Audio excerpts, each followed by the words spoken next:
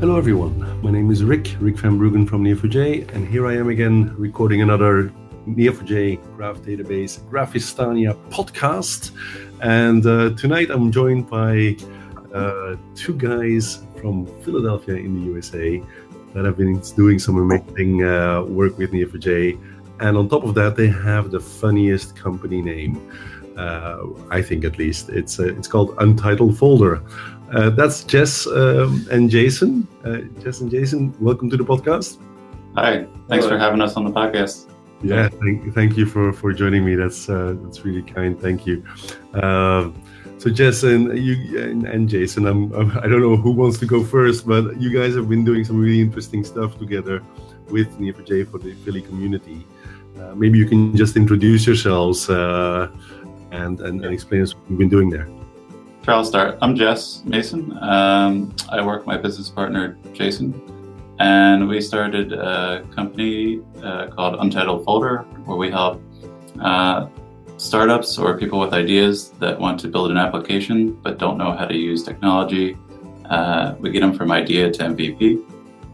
We believe every good idea starts with an untitled folder, so we want to figure out what they want to put in theirs and help them build their MVP to launch it and get it into the hands of their customers as soon as possible.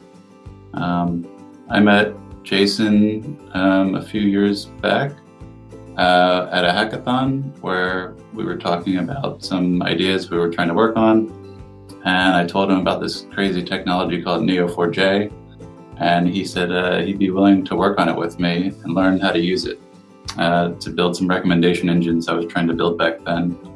And I'd say I learned about Neo about 2011, and I didn't know how to use it at all, and I wasn't really a technologist at the time. And so meeting Jason was like a natural fit for us to work together. And during the hackathon, we decided to hang out again sometime later, and we started a business together. And now we run the Philly Graph DB meetup group. So we met our friend Karine, who works at our co-working space, and she's like, she said to us one day, hey, if you guys want to start the podcast, go ahead, or the meetup group, sorry, not the podcast. And so, as well, if you want, So we've been running the Neo Philadelphia meetup group for the last 2 years now, and working on different projects together and growing our company. Really great. And what about you, Jason? Maybe you can introduce yourself as well. Yeah, sure. I'm Jason Cox. I've been doing full stack web apps for a good while now. So integrating with Neo4j was a really good fit for me, since I hadn't really got into the recommendation engine style that new modern apps are moving into, and I just feel that it decreases the barrier to entry to get into AI recommendation, assist your customers style of apps that is really important these days. So yeah, that was my entry. Jess showed me and got me into it, and I've found so far it works exactly as I would hope. Fantastic. That's great.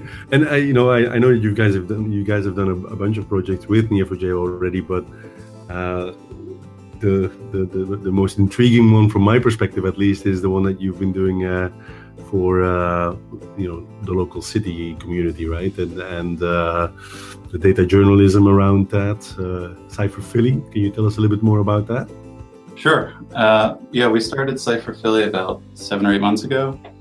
After a meetup we had done working on journalism and using Neo4j, and we came up with the idea sometime around when we were doing that meetup and said, hey, we have this powerful technology called Neo4j, and people are using it for stuff like Paradise and Panama Papers, and they can expose all this unrelated data and link it together using relationships. And we thought, hey, the city of Philadelphia has a great web portal called Open Data Philly, and it has a ton of data about the city and things that you would want to know that can help improve the city, or just self-reporting on what's going on. And we thought, what a great civic idea to try and link this data together and do some investigative journalism, do some recommendation engines for the city to improve the city in some way, and see what other people in the city how they want to get involved. So we started doing some meetups around this idea about taking Neo4j and ciphering literally the open data that's available to us. And so we've started that as an umbrella project, and it's grown over the last 7-8 months into a group of people, about 40 plus people that have wanted to join on and help in some way. And they're activists, journalists, coders, creatives, and people just generally want to get involved in improving the city. That's so fantastic to hear, yeah. Yeah, and we've worked with Code for Philly, they're a brigade of Code for America, and they launched some civic campaigns to try and grow these types of groups and help accelerate these ideas. And so we went there and gave a pitch about what we were doing and gained a whole lot more traction, and have been partnering with them for a lot of projects in journalism. And also, it's just been continually growing. So we've been getting sponsorship for it now. We can host servers from some people that have helped us out. We have meetup places we can go, and it's just been incredible, the amount of outreach that we've gotten from it. Real grassroots, right? Really great. Yeah, fantastic. So maybe this is a good segue to kind of understand, why is Neo4j and graph databases in general, why is it such a good fit for the type of work that you guys do, both in the Cyber environment and professionally? Why is it such a good fit for you guys?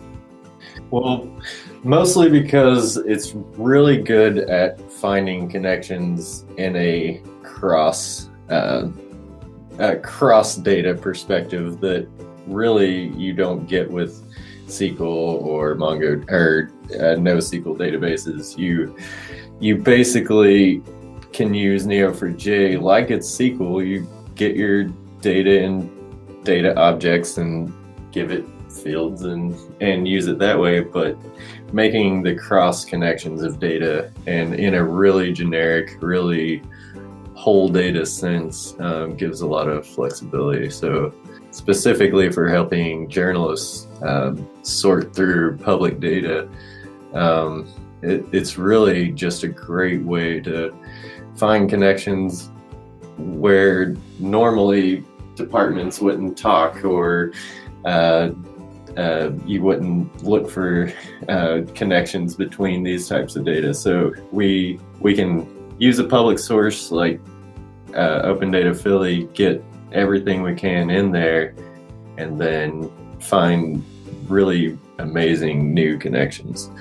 And then, most every early stage startup these days is really needing to and wants to get into recommending information for their users. Without that, it doesn't assist you using the tool the same. So Neo4j, we basically did a hackathon where we learned how to do recommendation engines at Graph Connect last year, and it was we had a recommendation up running in like 2-3 hours flat. It was really easy to use. The tools were provided for us. There's a web console to try things out before you connect these data calls in your app. It just makes it really easy to get it set up and test it out and make sure it's working the way you're expecting. And that helps us for our customers too, that are looking to get off the ground quickly and try these new technologies, and then also be able to scale with them later. So it's not these throwaway ideas or other applications you might try to integrate that cost a lot more as you scale. So the more you use them, the more they cost. But Neo allows you to work with your own data, and the tools are open source, so it's great. You don't have to pay per transaction or query, which is a huge benefit to people we want to work with. Yeah, absolutely. So it sounds like, both from a functional point of view and, the recommendation system approach that you're using, but also the flexibility that the data model gives you is a real driver for what you guys are doing. Am I summarizing that okay? Yeah, it lets you build a real world prototype. So yeah, you can change your mind along the way a lot easier. Yeah. That's really, really, really cool.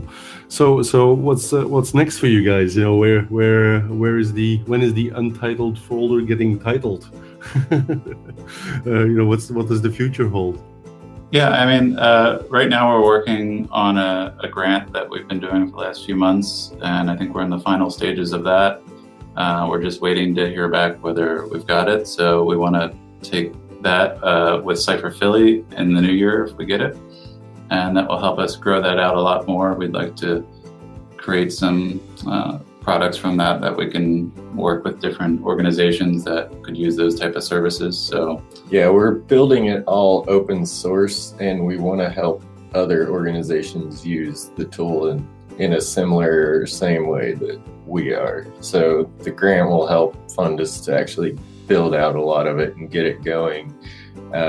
And actually make it available for others to use and make it easier for others to use than it is right now.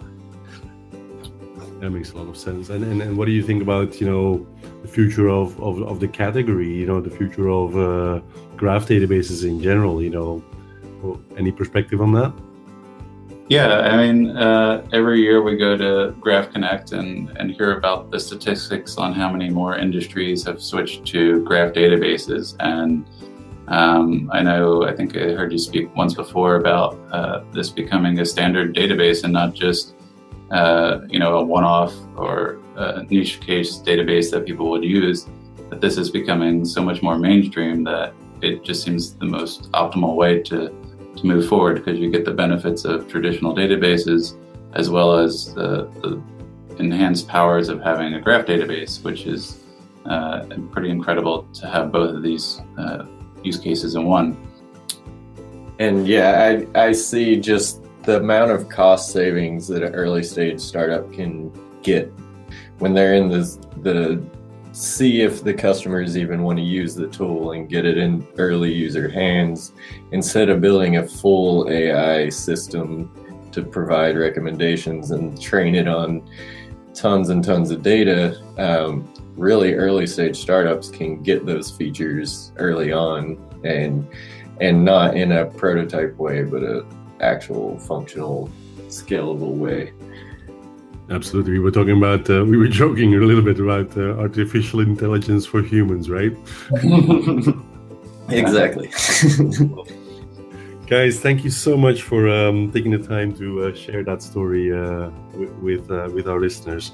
We'll put a bunch of links to your work on the transcription on the podcast, and I'm sure that lots of people will find you there. Thanks again, and so much good luck with the rest of your project. It sounds like a fascinating ride. Thanks again, Rick, for having us. We appreciate it. And yeah, thanks a lot. Yeah, thanks guys. Have a good one. Bye. Bye.